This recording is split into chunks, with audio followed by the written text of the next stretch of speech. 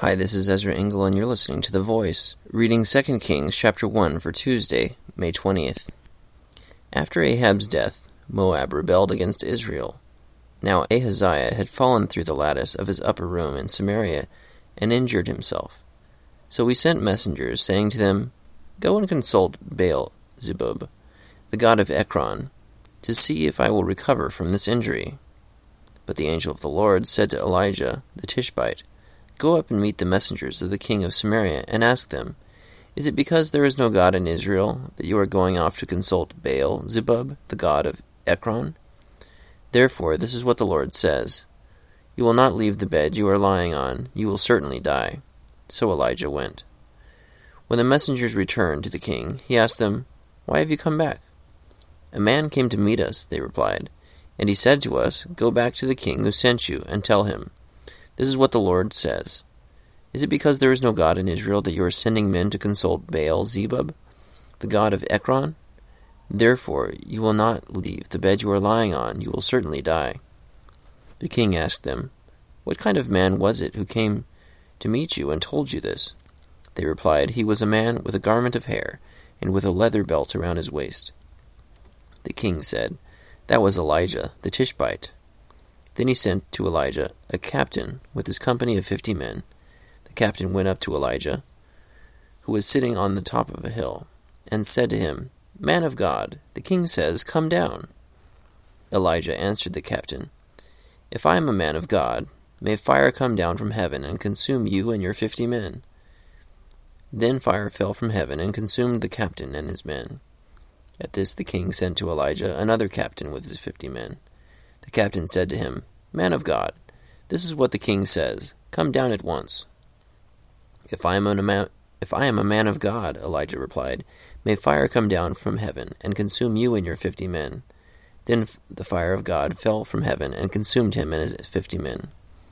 So the king sent a third captain with his 50 men. This third captain went up and fell on his knees before Elijah. "Man of God," he begged, "please have respect for my life and the lives of these 50 men, your servants. See, fire has fallen from heaven and consumed the first 2 captains and all their men. But now have respect for my life." The angel of the Lord said to Elijah, "Go down with him. Do not be afraid of him." So Elijah got up and went down with him to the king. He told the king, "This is what the Lord says. Is it because there is no God in Israel for you to consult that you have sent messengers to consult Baal-zebub, the god of Ekron? Because you have done this, you will never leave the bed you are lying on. You will certainly die." So he died, according to the word of the Lord that Elijah had spoken. Because Ahaziah had no son, Joram succeeded him as king in the 2nd year of Jehoram, son of Jehoshaphat, king of Judah. As for all the other events of Ahaziah's reign, and what he did, are they not written in the book of the annals of the kings of Israel? 2 Kings chapter 1.